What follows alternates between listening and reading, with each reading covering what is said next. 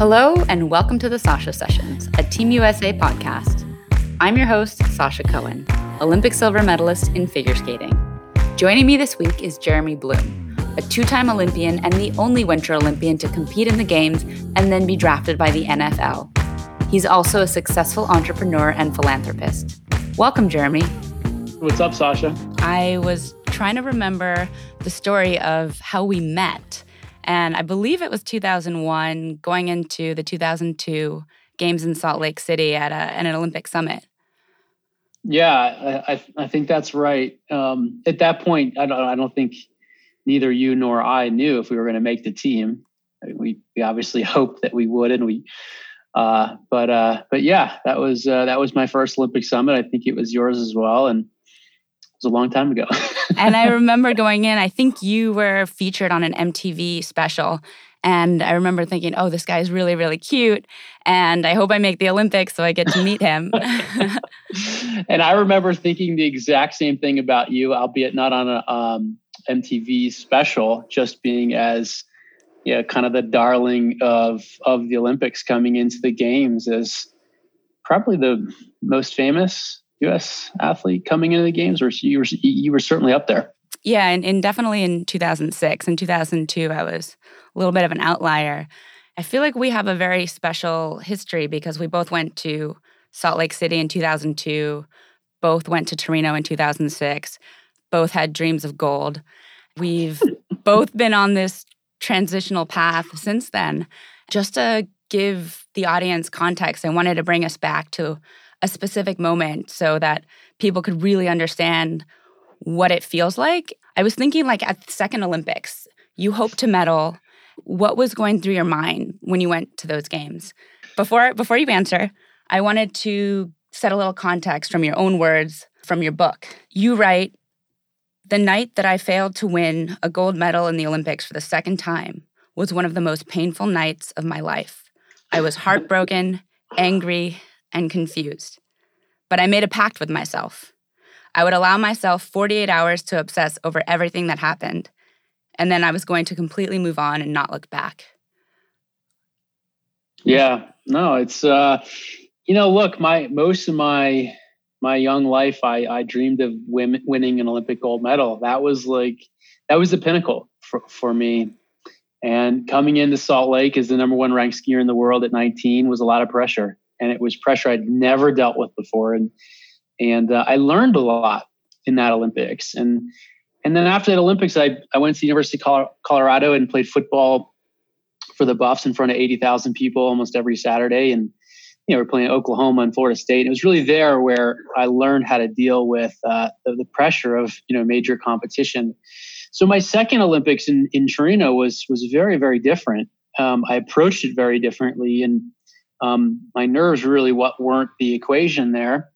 But the year before, I won more consecutive World Cups than anybody in history, and I was skiing really well, and I felt really good. And it was just a one little mistake. I mean, one little break in the knees in freestyle skiing is the difference between sixth and first. And that happened. It was an unfortunate stroke of luck. And as I wrote it in my book, Fueled by Failure, that you just quoted.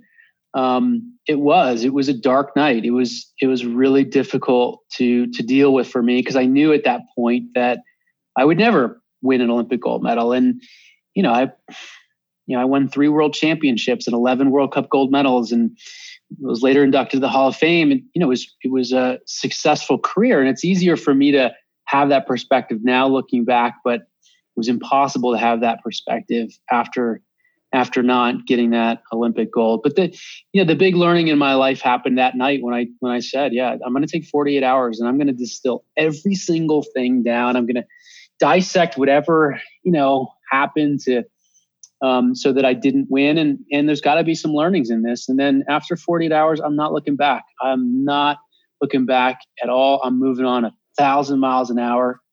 And I woke up the next day in Torino, Italy, and flew to Indianapolis for the 2006 NFL Combine and transitioned into football. And a month later was drafted by the Philadelphia Eagles. And I took kind of all the lessons that I learned in Torino onto the next phase of life.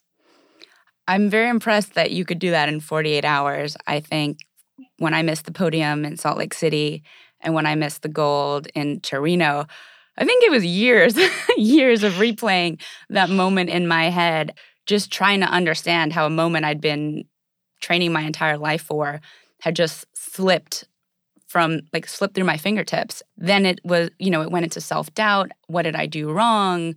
3 years ago, should I have gone to this coach? Did I train too much? Did I train not enough? I find it so impressive that you could set this framework of 48 hours and move on. Later in your book, you say, which I believe ties into this and perhaps the lessons you took away from the Olympics, that you learned earlier in your life, winning was everything for you. You attribute that to being born into a culture and media landscape that teaches you that heroes should be the people that win the most, make the most money, and have the most fame. So was it right after 2006 that you began to redefine that relationship with winning, or when did that happen for you? It actually happened in 2004. I read a book called The Power of Intention by Wayne Dyer, and there was this chapter in the book called "You Give Up Your Need to Win." And I read that chapter and I'm like, this guy's out of his mind. Like, how is this guy selling books? He has no idea what the purpose of life is, because obviously the purpose of life is to win. But I felt like I just kept coming back to that chapter and I'm like, interesting. Like, what if I gave up, my need to win, and how would I approach athletics differently? And I tried it on for size. I would do things that were just completely out of my comfort level, like, help my biggest competitors with course reports, which I would have never otherwise have done, but it liberated my ego like completely. And I no longer wanted to beat this person or this person or this person, or had to beat this person or this person or this person. My motivation moved intrinsic. So less extrinsic and more intrinsic of personal growth. And I really attribute that to why I had such a successful 2005. At that point, I was just a bit unstoppable, but it wasn't the winning that I cared about. It was like the gratification of just nailing my run. It wasn't about beating this person I didn't like or this. It was just like the gratification of like, all right, I nailed my run. And I think there's a lot of wisdom to that, and certainly makes life happier.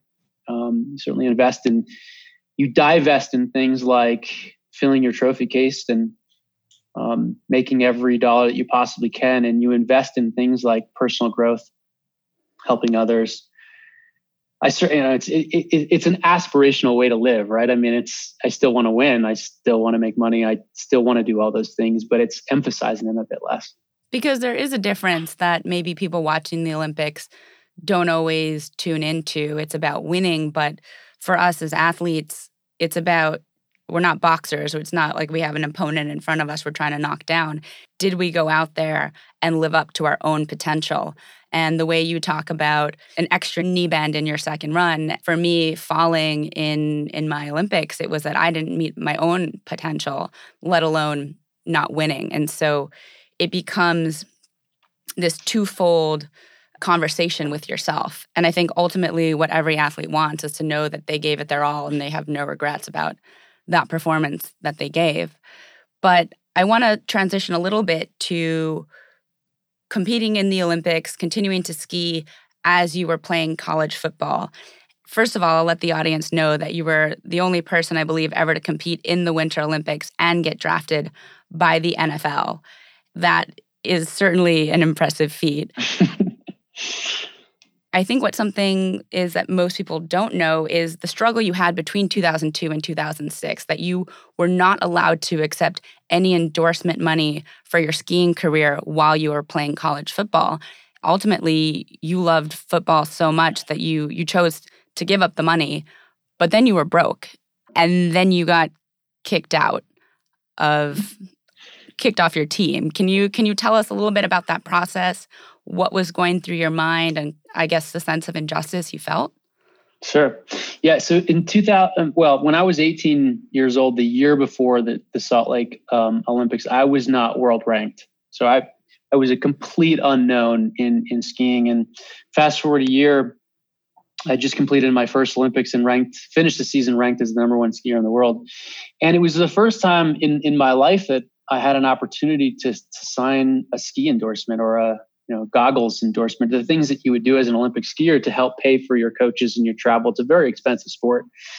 And I was enrolling in my freshman year at the University of Colorado, and then the NCAA said, well, hey, if you accept that ski sponsor, you can't play football. And I was a bit perplexed by that, because at the same time, the NCAA allows multi-sport athletes like Drew Henson, who played quarterback at Michigan and played baseball, to make $1.6 million as a signing bonus while he was still in college playing football. So I'm like, wait, I can't sign a ski endorsement contract, but guys like Ricky Williams or Drew Henson can make millions of dollars playing baseball. It just seemed very hypocritical. So I ended up suing the NCAA in district court in Boulder.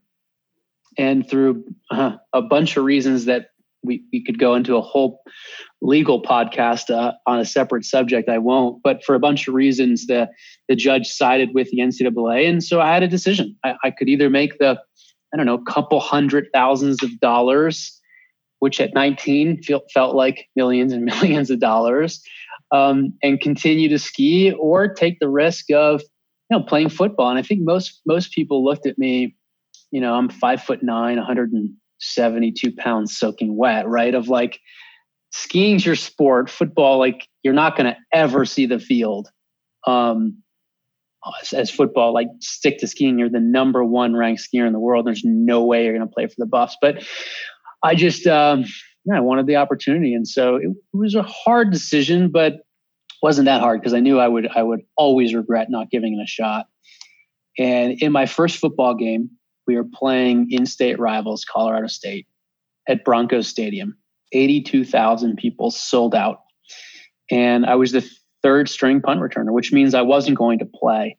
But in the third quarter, I don't know why, my head coach started yelling my name. He said, so I go up to my coach. I'm like, hey, he's like, I want you to go return this punt. We were down 13-0. We couldn't do anything in the game. I said, yeah, sure, no problem. And I ran back to the bench, and I threw my helmet on, and I started walking onto the field. And then I looked around, and I was like, holy shit, like, what is going on? Like, I was not expecting to play in this game. And Colorado State punted the ball, and the guys, 10 guys in front of me gave me a great wall, and I returned it, 75 yards for a touchdown the first time I touched the ball. And I just looked around, looking at the stand, just 80,000 people going crazy. I'm like, this is what it was. It made it all worth it. Like, and then that year turned out to be just a fantastic year for me. I ended the year as a first team All-American at the University of Colorado playing football. And so, yeah, the money didn't mean anything at that point. I think that's something that as we get older, we understand more and more. It's less and less about winning and the money, but the experiences you get along the way, those moments to connect with an audience, to challenge yourself, see what you're capable of, and continue to push and play in different arenas in life, which brings me to the incredible opportunity you had during your time at the NFL to go to Wharton.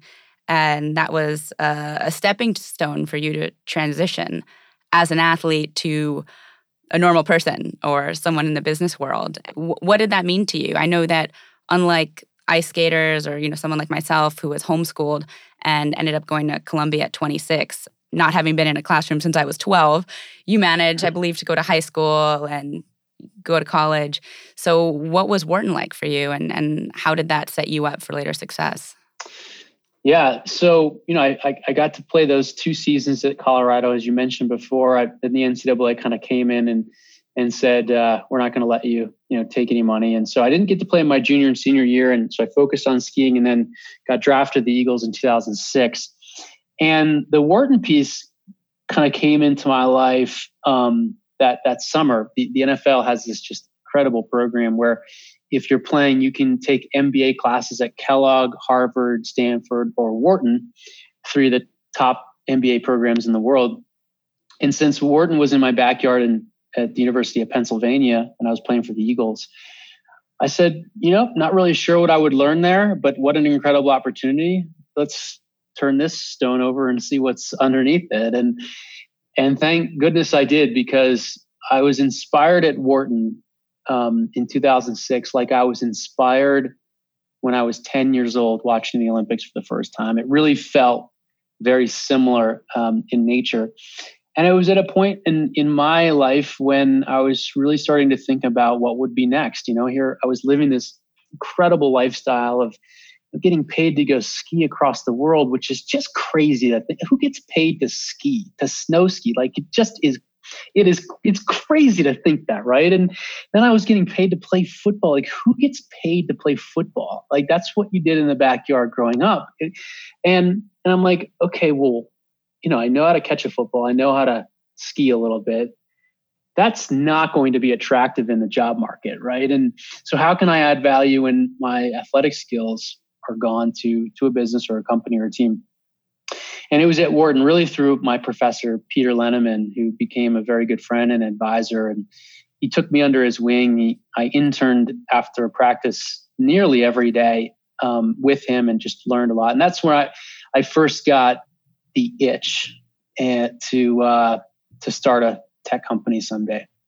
Along the lines of this transition, I think a lot of people see you as such an immense success, and yet the inner dialogue that you carry through this transition time was, what would I do when my days of competing as a pro athlete ended? Would I find another job? Would I find a place to apply my drive to succeed? And did you have any value outside your athletic identity? And I think this would probably come to a shock to most people who see you just absolutely crushing it in your time as an Olympic athlete in the NFL, and then you're at Wharton, and yet you're having these doubts. Do I have any value outside of being an athlete? How did you get over that doubt? That would you have any value in a world outside of sports? Well, that was my biggest fear throughout my athletic career. My biggest fear was that I would have little to no value post-Olympic career. And then my second biggest fear was probably not winning an Olympic gold medal. But the first one was definitely bigger. And, people need purpose in order to be happy. There's lots of longitudinal studies around happiness, and purpose is always a common driver. And very rarely is money one of them. Beyond a certain point, I think, to be able to have food, shelter, and water, absolutely. But beyond that, money has very little impact on overall happiness in one's life. And so, I made some money in sports and those types of things, but I always, I found purpose in skiing. I found purpose in football. It drove my daily behavior. I loved working out 8 hours a day because I knew that it was going to make me a better skier. And that was my purpose. That was my calling. That was my life. But what happens when that's gone? How do you channel that? How do you find that again? And that fear led me to Wharton. It led me to invest in other things and plant other seeds that didn't grow. And ultimately led me to the place where I am today, where I started a tech company in 2010, shortly after I was done competing. And I started a nonprofit in 2009. And today, that's like my football and skiing. I find this very similar amount of purpose in both of those vehicles to apply, my daily life to. And I think that's been my biggest blessing. There's certainly the things that I'm most grateful for throughout this last journey over the last 25 years. I'm more grateful for that, finding a path of purpose, than I am for any of the gold medals that I won or any of the football games that I previously won. I want to help the audience understand one of the stepping stones that took you between your time at Wharton and starting a tech company. I remember when I was getting ready to go to TED for the first time, you were telling me what an incredible experience you had, and that you signed up for a conference called TED Med, and that ended up changing your life in a number of ways. Do you want to share that story with us? Yeah, it's one of my favorite stories, and it was such a random thing. I didn't even know why I wanted to go to TED Med.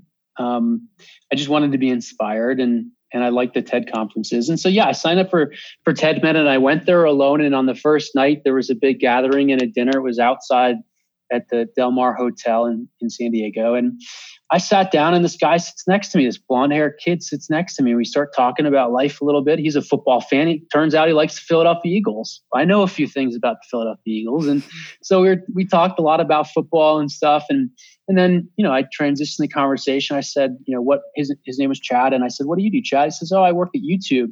And this was, mind you, 2010 maybe. So these were pretty early, not early days of YouTube. Everybody knew what it was and those types of things. But I was like, wow, that's so cool. YouTube is such a great tech company. And he said, thanks. And so, we were eating and by dessert time, I guess somebody else asked him around the table, well, what do you do at YouTube?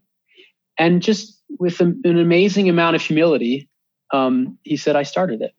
I'm one of the co-founders was Chad Hurley, and my eyes kind of opened up. I'm like, wow, what an amazing person, right? And obviously very bright and intelligent and incredible entrepreneur, but he didn't lead off with like, hey, I started YouTube. It happened subsequently in the conversation at the end of dinner. And anyway, we had built a nice relationship at dinner, and I said, why don't we meet tomorrow morning, and I'll take you through an Olympic leg circuit, a leg circuit that we would do on the freestyle tour, and let's see how far you can get through it. And so we met in the morning, and we usually do like 5 or 6 reps of this leg circuit. I think he made it like 1.5, which is pretty good accomplishment before proceeding to throw up and call me all kinds of names. But it was just a great way to connect with somebody, beyond the dinner table or beyond work. And Chad and I became good friends, and he introduced me to just the most influential people in my life that had helped guide and lead me to the place I am today. And coming back to a few of the excerpts that I've shared from your book, you titled your book Fueled by Failure. And I think most people really wonder why you would title your book Fueled by Failure. Were you considering other titles? I think it's safe to say that the world considers you a success many, many times over. What was behind choosing that as a title? Thank you for that. So my publisher was Entrepreneur, the same folks behind like Entrepreneur Magazine, and they do a bunch of books per year. And they said, hey, have you ever thought about writing a book? I said, yeah, I really want to write a book about failure. And they're like, yeah, what about another topic like success?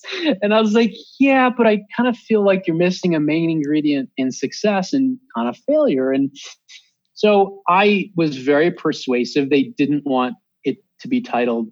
They didn't want failure in the title, and they were pretty passionate about that. But I can be persuasive when I'm really passionate about something. Look, I think everybody fails, right? And Walt Disney was fired from his first job for a quote lack of imagination, and Michael Jordan was cut twice in high school as a basketball player. Steve Jobs was fired from Apple before he started Pixar and went back to Apple. But every single human being, we're all born into this world where literally failure is our mechanism to learn. Think about walking. How many times as infants do we try to take our first step and we fall over? Imagine if infants had the same adult egos that we all have today.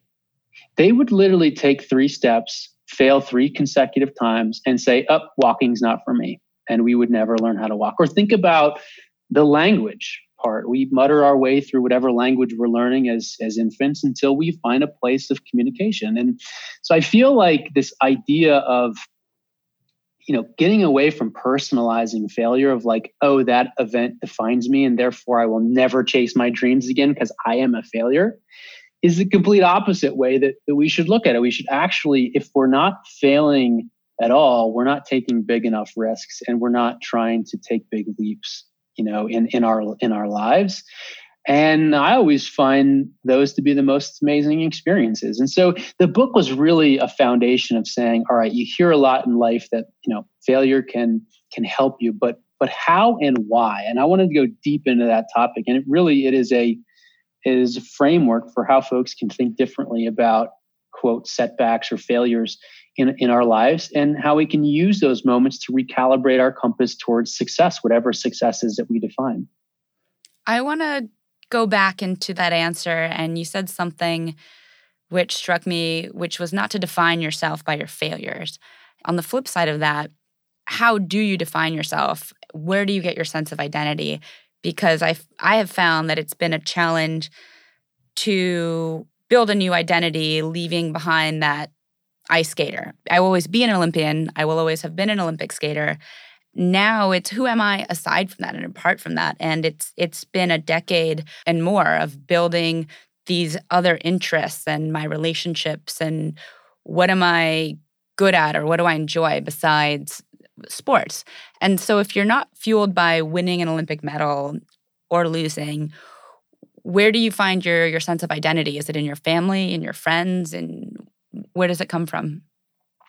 I think it's a bit different for every single person. And I think part of our responsibility as humans in this self-discovery path that we're on is to find the answer to your question for ourselves. There is a quote that I love. It's never allow the good days to go to your head and never allow the bad days to go to your heart. And I think there's wisdom in that quote, because just like, you're going to, fail, you're also going to win.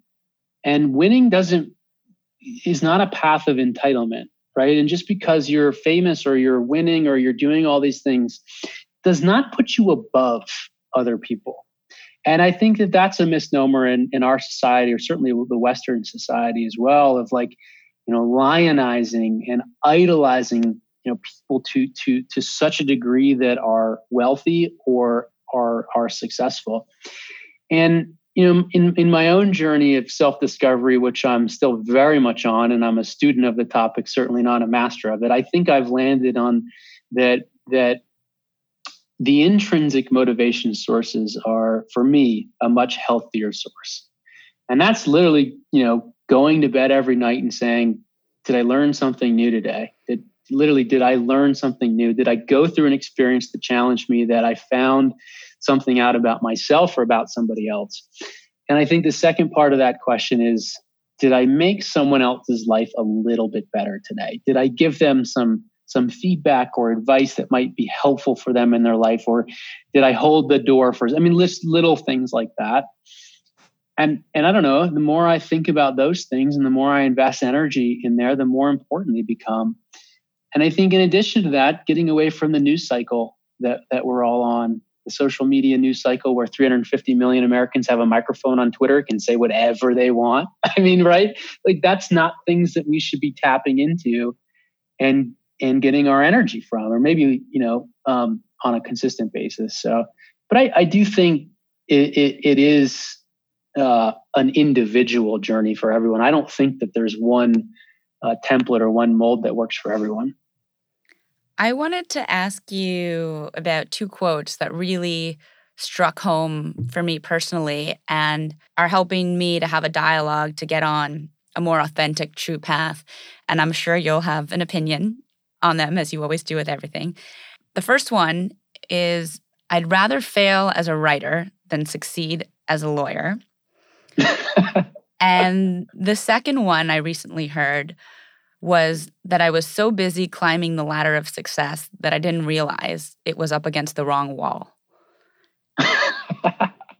And I think these are just really beautiful sentiments, because I think sometimes we're so focused on winning or succeeding that we're not really applying our energy to the right thing, to the right path.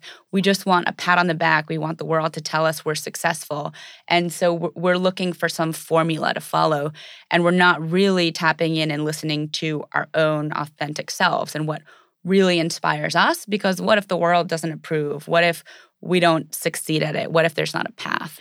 I've found these two quotes have been great to spur a lot of thinking personally. And I'm wondering if they bring anything up for you. Yeah, I think both of them are really good. I think they're the type of quotes that you could really sit with for a couple of days and probably find a lot of different meanings to them, right? And I think the one about I'd rather fail at being a writer than be a successful lawyer. That what that speaks to me is like the idea of sharing ideas and expanding people's points of view instead of proving other people wrong. And I think, there is, we're kind of born into a world where, being right is a nice thing. And anyone that's been in a relationship knows that you have a question to ask yourself. Would you rather be happy or right? And happy wife, happy life. Right. Yeah. And you're married now. So is that something you're learning? Probably far too often we all kind of lean too much in the direction of, I want to be right instead of being happy. And then the other quote about climbing the corporate ladder and just realizing it was the wrong ladder.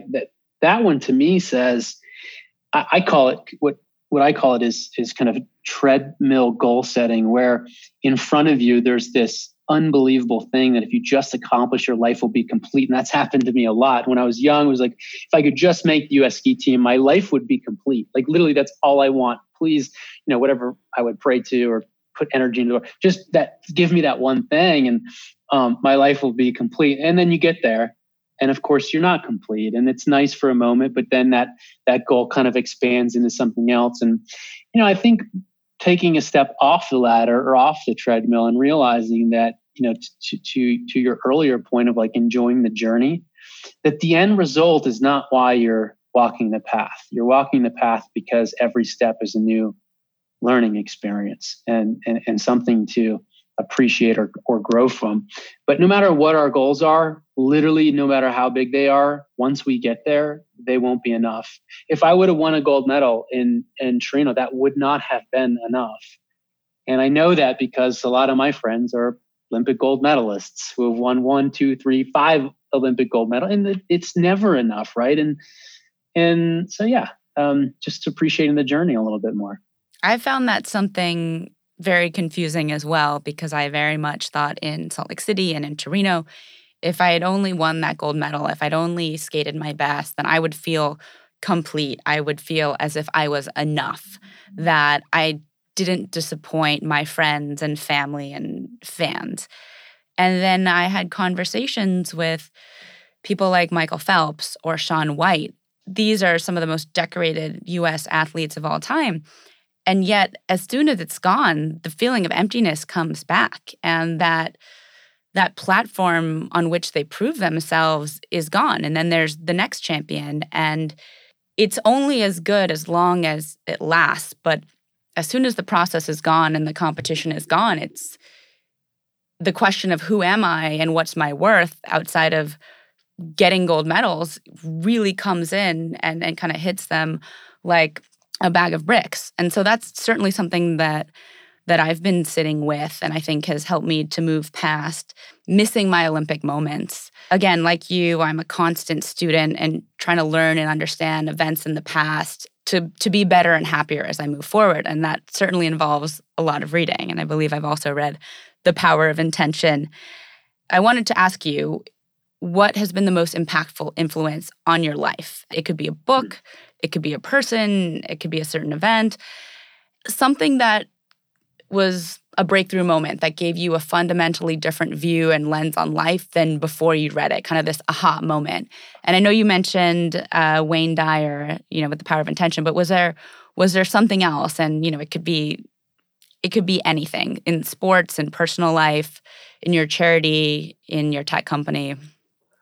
There's been so many, right? And it's like what Steve Jobs told the graduating class in 2005 at Stanford, that you can only connect the dots of life when you're looking backwards, right? And so moments happen, introductions happen, people come in and out of your life, and you don't always know why, but upon reflection, you can always connect those dots. And to your question, there are so many people. It would be impossible to recall all the people who, certainly on this podcast, that influenced my life in a positive way. The book, The Power of Intention, certainly had a powerful impact on me, but that was when I was 21. I'm 37 now, right? And so my perspective's different. And I can't say if I read that book again, I would be impacted by it like I was at 21. I recently read a book called The Saint, the Surfer, and the CEO. And it's a fictional tale of a guy who's on a path of self-discovery that spends time with 3 very different people: a saint in Italy, a surfer in Hawaii, and a CEO. And I was kind of going into the book with eyes wide open. And I think what it helped show me is like the balance of life, right? And, currently I'm a CEO of close to a 300-person tech company that I started in 2010. And, there's a good deal of pressure of running a company of that size and globally scaling and doing the things that we're doing. And I often sometimes forget about the emotional side of life. being a CEO it can be a lonely path. You have to make decisions that best serve the company, which sometimes put your own beliefs in conflict. And that book was a beautiful read to me, and it certainly impacted my life and encouraged me to take time away from work to focus on some other things. And then, of course, there's great business books. I would call it the business Bible, literally like the best business book I've ever read. And I think most people believe it's either number one or certainly in the top five.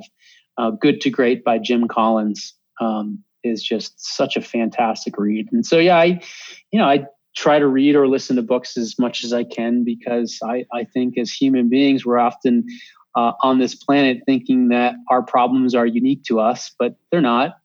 Folks have solved all the problems that we encounter many times over, and fortunately and thankfully, a lot of them have written about it. So it's fun to learn through their experiences.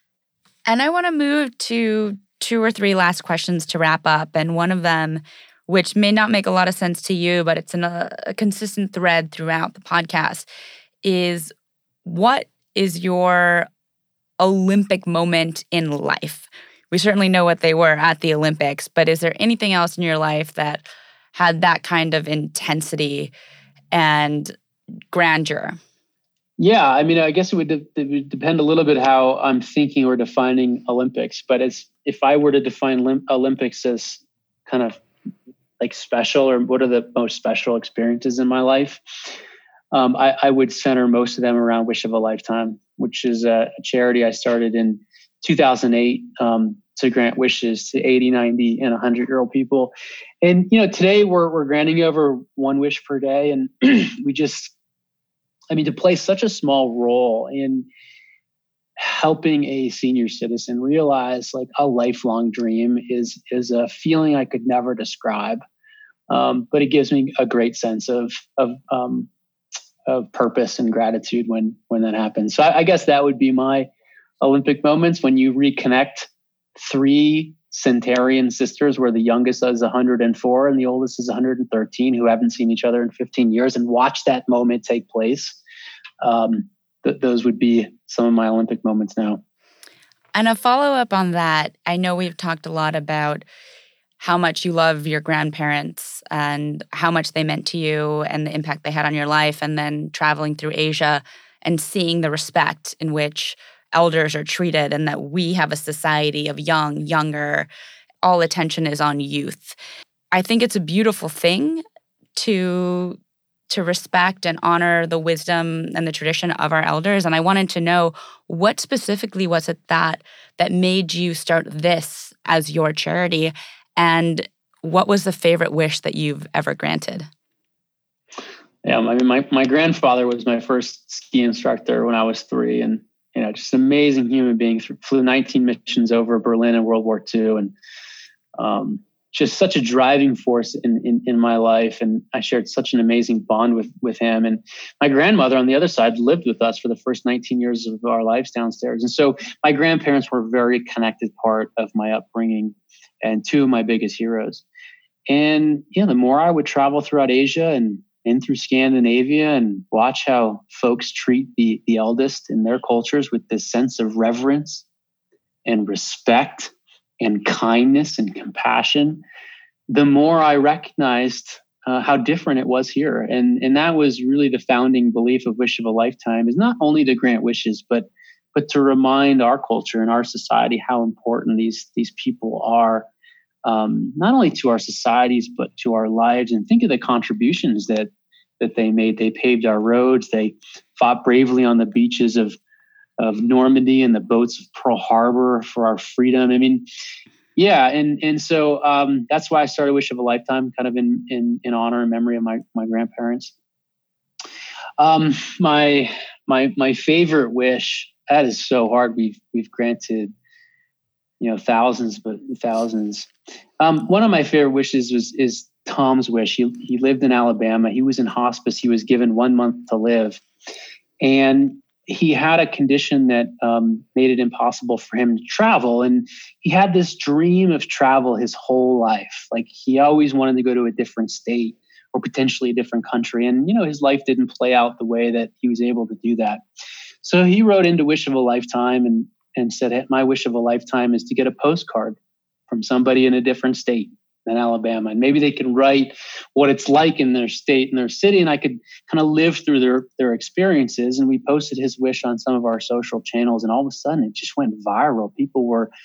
When it was on the news, and before we knew it, Sasha, Tom had thousands. Like, I went to visit him 2 months later, and he had postcards that could have filled up his whole house from all over the world, countries, and it wasn't just postcards. It was people who wrote stories on the back of this postcard and sent them to Tom. And he was so happy. He ended up living 2.5 years when he was given 2 months to live. And the light that he had inside of him through this kind of, random act of kindness of people all over the world who were showing Tom love was a beautiful thing. And certainly, one of the more inspiring wishes that I saw happen. That is such a touching, incredible story. Wow.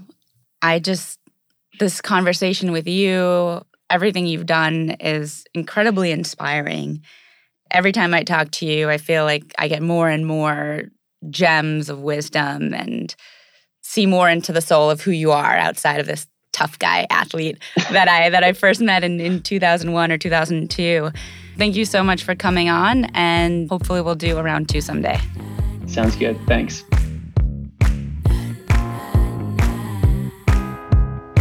Please subscribe to Sasha Sessions wherever you get your podcasts. You can find new episodes every Monday.